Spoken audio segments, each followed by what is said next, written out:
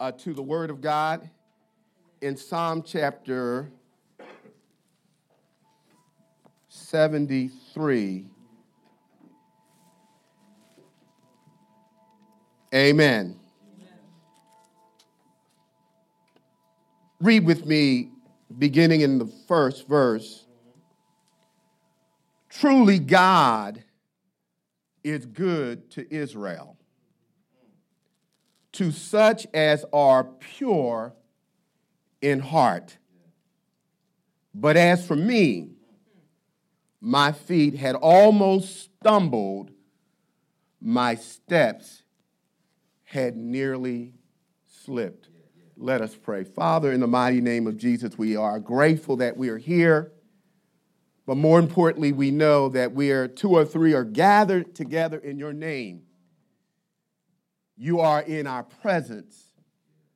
And God, though you are in our midst, we must personally invite you to commune, to fellowship with us. Jesus said, "Behold, I stand at the door knocking. If any man opens the door, gives me permission, I will commune with him, I will fellowship." So God, we're asking that you, individually, we're making a request that you would enter into our separate booths of worship and prayer, that we might leave here having commune with you. Oh God, may we sense that we are in your presence right now. May we find ourselves in the posture of humility. May we find ourselves in your presence in a posture of receiving as those who come to you with empty hands, that you might fill them. For you said, "Blessed are the poor in spirit, for they shall be filled." Now, God, take what you have to say to us today and use it for the upbuilding of your kingdom. In the mighty name of Jesus, we pray. Amen. Amen. Praise the Lord. You may be seated in the house. The Lord, I drove by our property in Middletown, and a lot of work is going on. Amen. Amen. Amen. And we hope to be able to show you pictures and to chronicle this this amazing supernatural act of God that we get to be a part of. We are part of this. So if you get a chance to drive, you can't drive up in there now, but you can pause like I did. I pulled over to the side and looked over the miles of dirt and said, it won't be long. It will not be long. Amen, amen. And we hope that Ed and Nina will come and join us, at least for our first service. And we absolutely believe the Lord is going to pack it out, and we're believing God that everything that we need is already provided. We already have it by faith. Amen. Praise God that Brother Thomas is in the house today. Amen. Praise the Lord. Praise the Lord. Praise the Lord. Good to see Brother Eric again. Hallelujah. Amen. Praise God. Amen. Hey, come on, y'all. Amen. Encouragement. Encouragement. Encouragement. Praise the Lord. Surely the God of Israel is good. Most of us have heard the expression, "I'm having a moment." When someone says, "I'm having a moment," it usually means that he or she is not acting or thinking normally for a brief period of time. You just ain't yourself. I'm having a moment. A moment of out of character behavior or thinking is not necessarily limited to a singular event that is confined to seconds, minutes, or hours.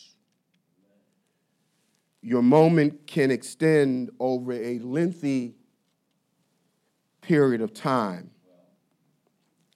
You see, "I'm having a moment" really doesn't focus on time.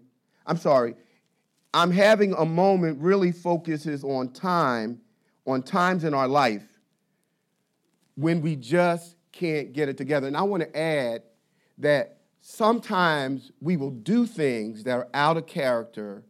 We will say things that we would not normally say. It's a moment. It's not who you are. It is not final. It's a moment. And don't let anybody try to convince you that what you did is beyond a moment.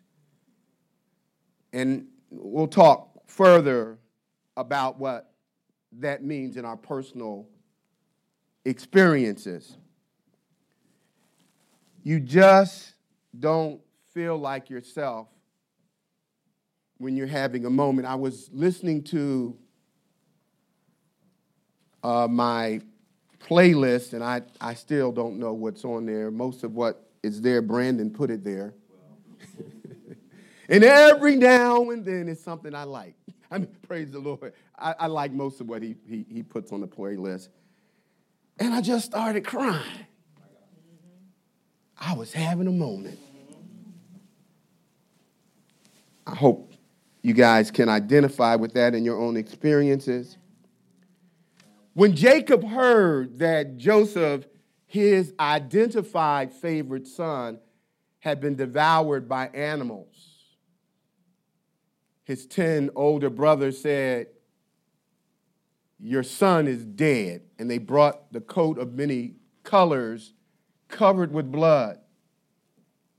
Jacob had a moment that extended for 15 years until he saw Joseph again. The Bible says that Jacob could not be comforted. He was bereaved. When David was confronted by the prophet Nathan and said, "David, you are the man, you have committed adultery." And unlike Saul, David said, "I'm guilty." And the prophet Nathan said, "Well, God has chosen not to kill you, nor to take the kingdom from you, but the sword shall never leave your home, and the child that Bathsheba is carrying is going to die." When the child was born, it was ill. And when David heard that the baby was sick but not dead, the scripture says that he refused to eat. He would not bathe. He didn't brush his teeth. He would not sleep in his own bed. He slept on the floor. He would not leave his room. For 7 days, David had a moment. He was so deep in depression that his own men thought that if they told him that the boy had died, that King David would commit suicide. David had a protracted moment because of the consequences of his sin. There are times, if we're all honest, that we all have moments. And although our moments may be brief or focused on a single issue, most of the time when we break down and we act outside of our character, when we're yelling, we're screaming, we're hitting the wall, or we're cussing, and is this the so-and-so? Is that praise the Lord? Is that the deacon? And are you sure? I just see him kick the door and yell at his children and throw the dog outside. Most of the time when we have those moments, even though it may occur during a singular event, it just doesn't happen as a result of that one thing. It's cumulative. And that trigger will cause the dam to burst. And when it does, one of the things, again, I'm learning is that when you're tired, if you don't rest, you're setting yourself up for I'm having a moment. And the problem is that sometimes the moment can become generational in its consequences. You did one thing. I only used them for roadkill one time. But you killed them when you used them for roadkill in that moment of rage. And so we want to be very careful as we experience those momentary, sometime extended over lengthy periods of time, that the consequences do not keep us out of the promised land. I want you to know, as we prepare to make our transition to Middletown, that we are in a moment. Moments don't always have to be negative, but if we are going to seize the moment and experience the benefits that God has for us, we can learn from the writer of Psalm 73 named Asaph. His lesson, his life experience will teach us how to deal with the things that are going to confront us, that will cause us to have those out of the ordinary expressions that I'm calling, I'm just having a moment. Tell somebody, I'm just having a moment. Just having a moment.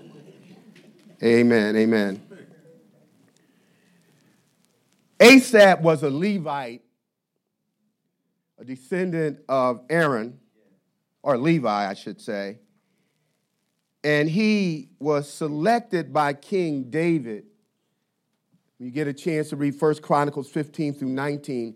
He was appointed by David to be the choir director over the temple choir. He was a composer of what we call the third division of the Psalms. There are 5 divisions. The Psalms are broken up into 5 separate books. And Asaph is the author of at least 10 of the Psalms, and they're called cantons or songs because they're literally put to music. They sung the Psalms. And Psalm 73, I often have mistakenly attributed to King David. It's Asaph wrote it. And so Asaph shares in reflection. He's looking back and he's sharing in this song about a time in his life when he was having a moment. And he says, truly, God is good. We already read that. And he says, and to those who are pure at heart, and especially to the nation of Israel. But as for me, I was having a moment. I was having a moment. There are 4 things that I want to share that I believe that are going to help us to understand how to deal with those times when we do those things that are outside of our character, that are outside of the ordinary, when we say things that we can't take back. The first thing that we learn from the example of Asaph is in verse 1. He affirms, he makes a statement, he agrees or acknowledges accurate, sound biblical theology. He makes a biblically sound affirmation. He says, this is what I believe. And he says, I believe that Elohim, the word there for God is Elohim, the God of creation. He said, I believe that God is good. He says 3 things about the God who's good that's biblically and theologically accurate. The first thing he says, I believe that God is. Amen.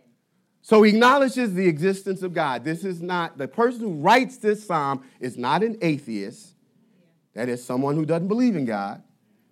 He's not an agnostic, someone who believes that even if God exists, we can't know or shouldn't know because God would be so superior and supreme that his comprehending him would be beyond our understanding. So he's not an agnostic.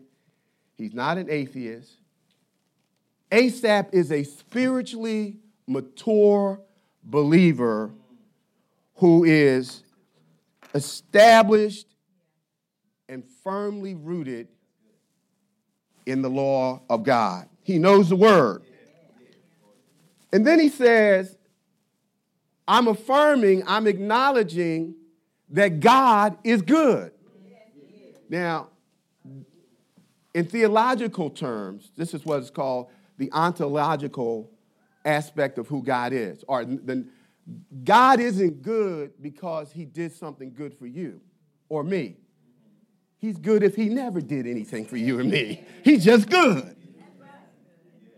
So he says, God is, Hebrews 11:6 says, it is impossible to please God, for he that comes to God must believe that God is, that God exists, and that he is a rewarder of them who diligently seek him. So he said, God is, and I also believe this about his character. God is good. He said, but he demonstrates his goodness by keeping his covenant, by keeping his word. He is especially good to those who have a pure heart. In particular, the nation of Israel. Pure heart doesn't mean a perfect heart, but he's saying for those who are committed to following God, the evidence of a pure heart towards God that is doing the right thing for the right reason is seen through our obedience. So if you want to know if you have a pure heart, obey God because it's the right thing to do. So he says, I got this theologically. I got that God is good. God exists. And he blesses people. When you do right, God will bless you. When you do wrong, God will curse you. Most of us would agree that that is a biblically sound statement and theologically accurate. But here's what he admits. He says, I'm having a moment because my theology about God does not match my reality in my life. God, we see that in the Bible. God is good, and he keeps his word. He blesses folks. But when I look at my life, when I look at what's going on in this country, I'm having a moment. Yeah, I'm having a moment. Asaph's word was like the wife who came to the pastor and she said, you know, when I got married, I was looking for an ideal. Then it became an ordeal, and now I want a new deal. When we think about God is good and all the time, God, that's the ideal. God is good all the time. We can clap and high five and celebrate. But the real deal is, how does our theology gel with our life's realities? Now, what Asaph does, he makes, in terms of admitting, so the first thing, in terms of when you're going having a moment, be confident in your theology. Affirm. You can always say, I'm having a moment, but God is still good. God still keeps his word. I can hold on to that, but what I'm seeing doesn't match what the Bible is saying. But the crucial thing, the second part is he admitted that he was having a moment. And Asaph makes a crucial, he does a crucial thing while he's having his moment. He says, as for me, I don't know about everybody else. But as for, let me just come clean. Let me get real with you guys. As for me and my house, I'm having problems right now. Here's an interesting thing when you get a chance to look at verse 15. One of the things that Asaph could not do and did not do is even when he was going through the moment, because he was a leader, he kept it to himself. Because he knew as a leader, if he ever started talking about his reality not matching his theology, it would impact the entire choir. It would spread like cancer, so he kept it to himself. And sometimes we come to church every Sunday, And it seems like everything is just fine. Praise, oh, hallelujah. Thank you, Jesus. He said, no, I'm fine. God is good. And inwardly, we're having an ASAP moment. And so he kept it to himself. He says, as for me, I'm having some trouble here. Now, when's the last time you got real with God? When you felt like you got the short end of the stick, a raw deal, left out, disrespected, misunderstood, ripped off, and all you could do is just sit there waiting for God. Where's the Calvary? Where's my righteousness being made new, or evident as the noonday? Why am I not experiencing the desires of my heart? I've committed my way to him. Why can't I pay my bills? Why is my family acting this way? Why haven't I been healed? Why? How many of you know it's okay to get real with God? Now, his issue was not about the existence of God. His problem was with the character of God and the truth of the word of God. Is God really good? Can you really count on the Bible? That was his issue. God wasn't acting like the kind of God that blesses the pure at heart. I want you to understand something. Asaph had not lost faith. He was doubting God. He was doubting the character and the truth of God. Now, doubt and unbelief are not the same. Doubt demands proof before it believes fully. It's like the person in Mark chapter 9. Jesus on the Mount of Transfiguration with 3 of his disciples. The 9 are down at the foot of the hill. And the young man is brought to them, and he's demonically possessed. He throws himself into the fire. He's self-harming, and his disciples cannot cast the demon out. And so when Jesus comes down from the mountain, the father says, can you help me? And then Jesus looks at the 9 and says, O you of unbelief. And then he adds, these kind only come out by fasting and praying. And then Jesus asks him, do you believe? And he says, I do, but help my doubt. Help my unbelief. I don't totally disbelieve, but I won't fully believe until I see proof. Unbelief says the supernatural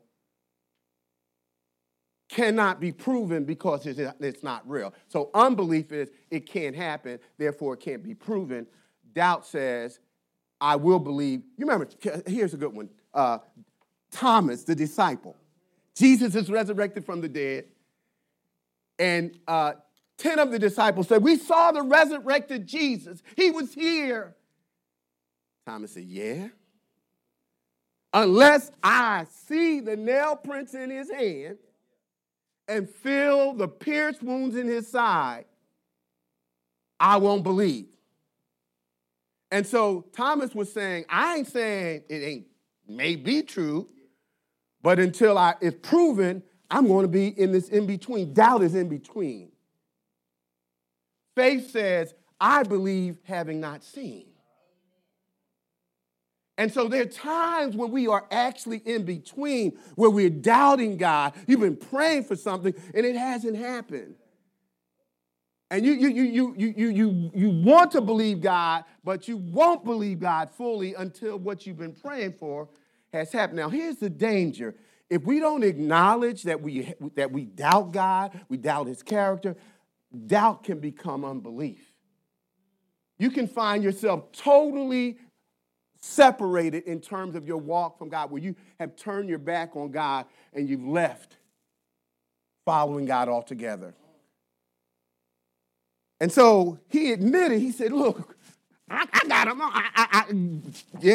I just quoted the catechism, and I passed the test and said all the right things. This is the stuff they taught me in Christian school, and this is the stuff that we say when we give our testimony. But as for me, right now, with what's going on in my body, I got some issues. He admitted how this conflict caused his spiritual crisis. And he says two things. He said, I almost slipped. Now, in the Hebrew word, this is a weird meaning because we don't have a word that really captures the full explanation of what Asaph is saying. It means to be poured out. He said, I was, if you can imagine, he says, I'm like this flask that is filled with water. And I was not aware, again, having the moment is cumulative. When you finally erupt, when you finally explode, he said, I'm like this flask that has been slowly, drip by drip, leaking out. By the time I caught myself, by the time I realized how far I had drifted from God, I was almost completely deleted. Slipping is like that slow leak in your car. You're going to get to it. You're going to get it taken care of. It still got some air in it. I'll go to the gas, and then one day you get up to go to work. You forgot to put air in that slow leak, and it's completely flat. He said, I was almost on flat. He said, to the point where I nearly stumbled. And the picture changes from leaking out to the point of total depletion, where your faith is so weak and your doubt about what God can do is so weak that he says, I nearly stumbled. I nearly fell. Now, here's the picture. He's standing on the edge of the cliff. And he's going over, but if he doesn't get caught, he's going to not only fall over, but it's going to mean the death of his faith. He's leaving the church. He's not going to read the Bible no more. He quit the choir. I'm finished with this Jesus stuff. So he said, I nearly came to the point where I was going to walk away, fall away from God, and I didn't even realize it was happening. I was dripping away. My faith was getting weaker. Coming to church every Sunday, reading my Bible, teaching Sunday school, singing about the goodness of God, while at the same time, as for me, I was having a moment, but I couldn't be honest about it because if I told somebody,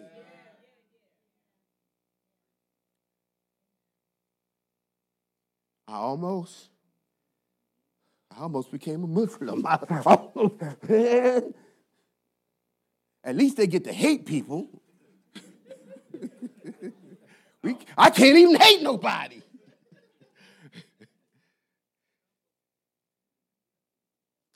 So he affirmed God is good, God exists, God blesses those who are pure, do the right thing for the right reason. That ain't what I'm saying. So let me just come clean.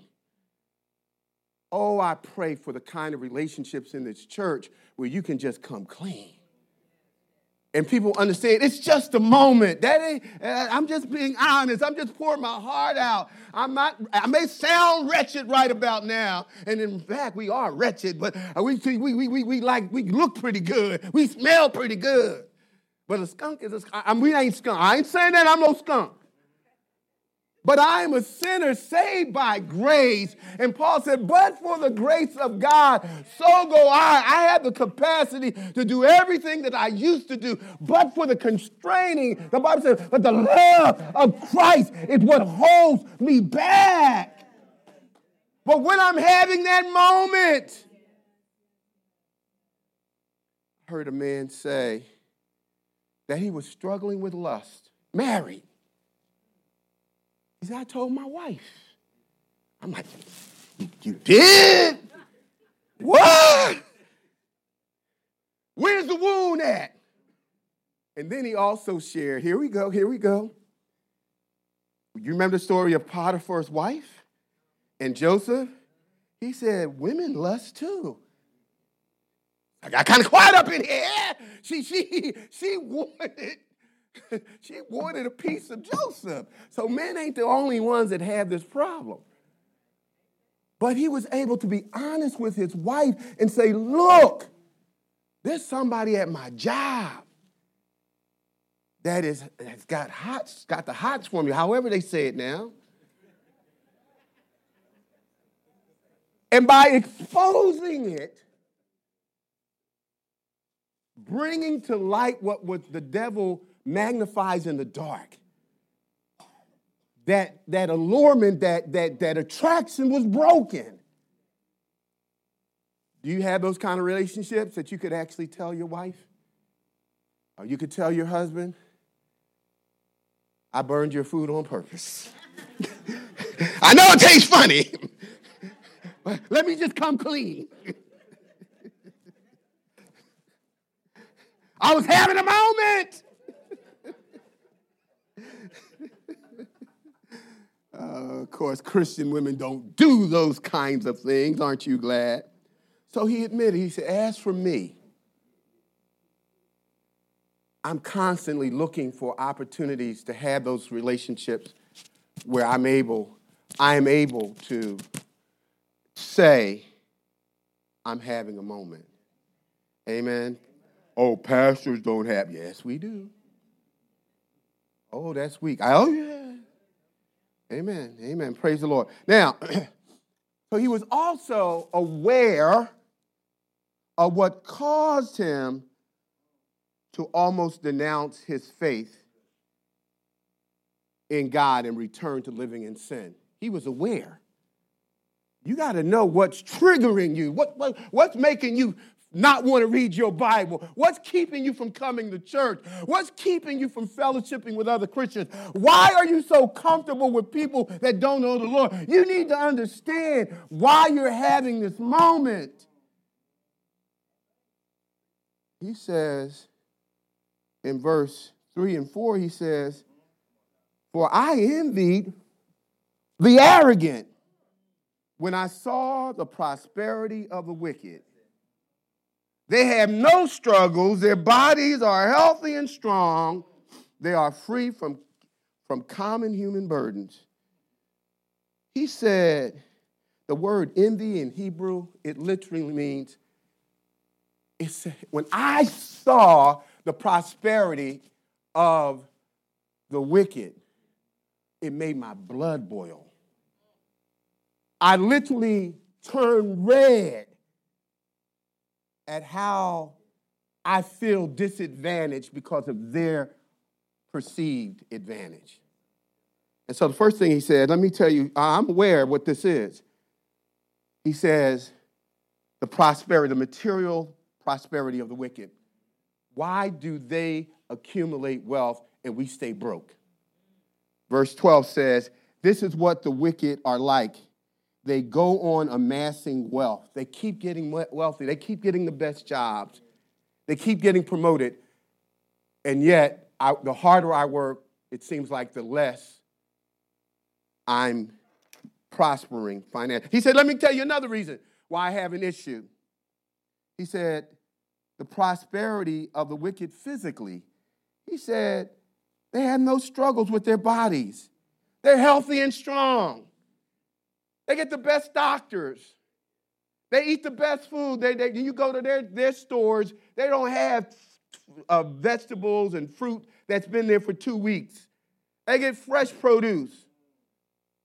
They ain't eating pig feet and chitlins and hog maws as the primary thing that's on the menu and processed foods. He said they're healthy. But we stay sick and only get diagnosed when they're carrying us out on a gurney. He said, here's the third area that I have an issue with. He said, when it comes to prosperity, the prosperity, they prosper physically. He says they have no struggles. Their body are healthy. And then the third thing, he says, they prosper socially. He says, the scripture says, they don't have to deal, where it says, they have no burdens, no social burdens. They ain't dealing with drama like we deal with. They get to live wherever they want to live. They're not racially profiled. They don't have to worry about the police pulling them over. They just have it in an unfair way better than we do. He said, that's one of my areas. He said, here's the second thing that messes me up. He said, the pride of the wicked. They're arrogant. He said, therefore, their pride is their necklace. They clothe themselves with violence. From their callous hearts comes iniquity. Their evil imaginations has no limit. He said, first of all, they're cocky. Proud people are cocky. He said they wear their arrogance like a necklace. They show off what they got. They show off where they've been. They show off what they own. They wear it like a necklace. They're not only cocky, but they're cruel. He says their garments, they dress up to hurt people. They dress up to cause mischief. They dress up to put things in motion that will make your life worse. He said they're callous. They have no concern for right or wrong. For their callous hearts, from their callous hearts comes iniquity. That's the times that we're living in. Wrong is right and right is wrong. That the proud are completely out of control. He says their evil imaginations have no limits. They make up ways to do cruel things. All you got to do is look at TikTok. Look at this. Let me show you the next way I'm going to imagine something that is so terrible that you're going to have to look at it. We done looked at so much ungodly stuff that God, I can imagine, the Bible said that he doesn't look on our sin. There's some things that we have seen that are so terrible, it has made our hearts callous to evil. And so he said, I'm upset about the pride of the wicked. I'm upset about the prosperity of the wicked. Then he says, I'm also upset about the provocation of the wicked. He said, they scoff and they speak with malice. With arrogance, they threaten oppression. Their mouths lay claim to the heavens, and they say, where is God? God can't, man, we got gimmicks and technology now. God can't even hear us imagining our sins. God is weak. God is limited. And while they're doing all of this, you're hearing them. There used to be a time that people said, don't swear. God will strike you dead. We wouldn't swear. They told me you drive by the cemetery. Please adjust this mic. You drive by the cemetery and you point at it. You had to bite your finger until it hurt. That's what they told me. I'd be biting on my finger.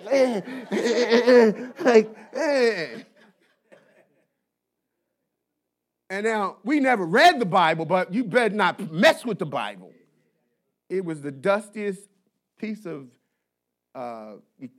furniture. It was like furniture. It was always on. It was, in fact, what's funny about the Bible we had was the Living World translation of the Bible by the Jehovah's Witnesses. It's right on our front mantle. Don't mess with the Bible. But there are people who literally are daring God to prove his existence. And so when we watch that and see, say, well, what's going on? Why is this happening? Where are you, God? Shut their mouths. Wipe them out, Jesus. Of course, we say that lovingly. Wipe them out. Get them, Jesus. Aren't you glad when it comes to us? The Bible says, God is not slack concerning his promises towards us, but he is long-suffering, not willing that any should perish, but that all should come unto repentance. Aren't you glad God waited on you? I'm so glad also that he's no respecter of person. Here's a fourth thing that he said that bothered him. The problem, the righteous the righteous Asaph was handling. He says in verse 13, he said, surely in vain I have kept my heart pure and washed my hands in innocence. All day long I've been afflicted, and every morning brings new punishment. If I had spoken out like that, I would have betrayed. He says, I didn't even tell anybody. He said, I tried to understand. I was trying to understand. How is it that I'm praying, I'm abstaining from sin, I'm doing what the Bible says, but every day it seems like I'm getting punished. Every day my bank account is overdrawn. Now, that ain't God's fault, but every day. What is the benefit? If I'm going to suffer like this, why did I get saved? Why didn't I stay in the world? Why shouldn't I eat, drink, and be merry? Because tomorrow we're going to die. Sinners get to have a ball. And I'm constantly, seemingly under the chastisement of God. When I think about Asaph's moment, it reminds me of an episode with some of you. This is way beyond your years. The Three Stooges. They get hired as plumbers. And they go to this mansion to correct the plumbing problem. So by the time they get finished, water's coming out of the clock, water's coming out of the stove, water's coming out of the phones, and everywhere the water is not supposed to be coming from, it's coming from there. And then there's this black cook, he's in the kitchen, and he's trying to stop the water. And he says, this is a classic line. He says, this house sure done gone crazy. And he's slipping and sliding. And when you look at this world, it's not funny, but it's like, this world sure done gone crazy. Water's coming where it shouldn't be coming from. The wicked are prospering. The wicked are pointing their finger in the face of God and daring God to do something. The wicked never seem to get sick. This isn't the way it's supposed to be. I'm struggling, Lord. I got one foot in. I'm almost about to just check out. If I wasn't a teacher, I might not even be coming to church. If my wife wasn't on my case, I probably wouldn't be following on live stream. I'm about to slip. I'm going to stumble.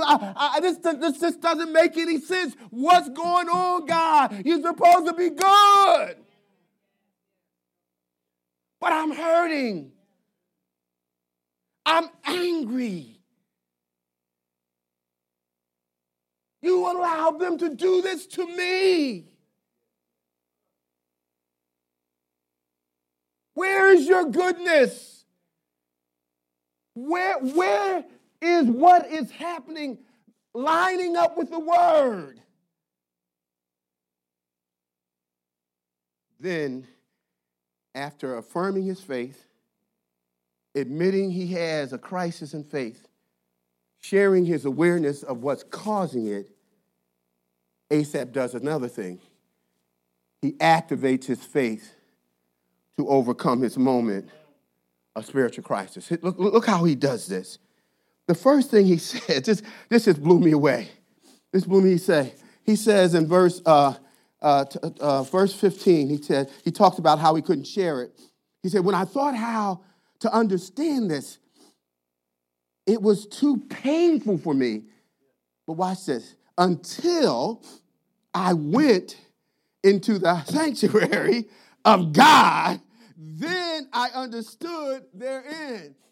The first thing he did was to return to in-person worship. He went back to church. He said, when I went back to church, and this is a danger, and I know some folk can't come in, and please don't feel bad because of your health, etc. God bless you. Thank God for live stream. But there's a danger when you're not around your brothers and sisters. That's why the Bible says, do not forsake the assembling together of yourselves as the manner of some is, but coming together. We need encouragement to build one another up. That's why we come together, to strengthen one another, to build one another up, to edify. David said, I was glad when they said unto me, let us go. He didn't say, let us stay. He said, let us go. Where? Into the house of the Lord. He said, I didn't get an understanding. I want you to understand when the church comes together under one roof, when we return to in-person worship, God releases supernatural blessings. If you don't believe me, just look at 1 Timothy chapter 2. He said, first of all, when you come together, talks about corporate prayer, the sweetness of corporate prayer. And when we start praying as a church in one place for those who are unsaved, God does something when the church comes together and we touch and we agree. And so the first thing that he did to activate his faith, to keep from stumbling and falling away from God, he returned to in-person worship. There's a danger that there's some people, and you notice there's a time when we would miss church, but there's some people in the church that have become totally indifferent. They're past, that's a whole nother sermon. What happens when you stay away too long, your passion for God wanes. You cannot be separated from members of the body and get the proper circulation that you need to grow. So what we need, the thing that we're going to build to last is this whole sermon is really about return to in-person work. He said, when I went back to the house of God, it might be somebody's testimony. You've been praying for years, and somebody gets up and gives a testimony, and there's your answer. You might be brokenhearted and contemplating ending your marriage, and somebody walks behind you and says, I don't know what you're going through, but the God of all comfort told me to tell you that what you're going through, I've been through. Let me tell you that God can save a broken marriage. God can resurrect a dead marriage. You didn't get that away from the church. You got that because you were in the church doing corporate worship. We keep our kids from church. He said, suffer the little children to come unto me. Don't keep a child away from God. Fathers, don't send your family. You bring them to the house of God. He said, when I came to church, then I understood. You wonder why your questions aren't being answered, why your heart is still broken, why your faith is weak, why your passion has dwindled. I want to suggest to you that it could be because you have not returned to in-person worship, and you can. I'm not talking about people who cannot. That's why we have life groups. You need to be a part of a life group. You cannot make this Christian journey on your own. Come on, church. I know I'm telling the truth. I'm glad when they said unto me, let us go into the house of the Lord. I should just quit with this and I can come back. But think of church in this way. You get invited to a party. Stand with me. We're going to stop right there. We're going to have to do something more with this. Somebody say, come to my party. And they tell you, everybody's going to be there. What kind of food they're going to have. Before your BCD, what are we going to be drinking? And you say, she going to be there? And he going to be there? Where it going to be? What time it going to be? You're going to get there, but you're not going to say, well, I'll watch you guys on Zoom. No, you're not. Because there's nothing like a house, there ain't nothing like a party if you ain't in it. When we come together on Sunday mornings as a body of Christ, it is a time of party. It's a time to celebrate the goodness of God. It's a time to rejoice. It's a time to testify. It's a time to reunite with your sisters and brothers in Christ. How dare us not come to the party? This dance may be for you. Asaph was having a moment, but he was aware. He never lost his affirmation. He admitted, as for me, but he activated.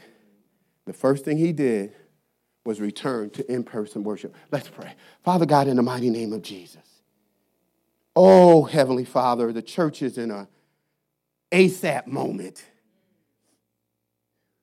We don't even understand where the fire has gone. And yet, oh God, it starts with admitting, I'm having a crisis in my faith. What we don't understand is that the enemy is also involved. And he's not just interested in you almost slipping. He wants you to stumble. He wants you to completely walk away from the call of God on your life.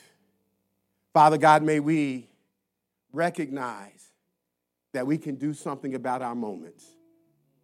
In Jesus' name, amen. Amen. Give the Lord a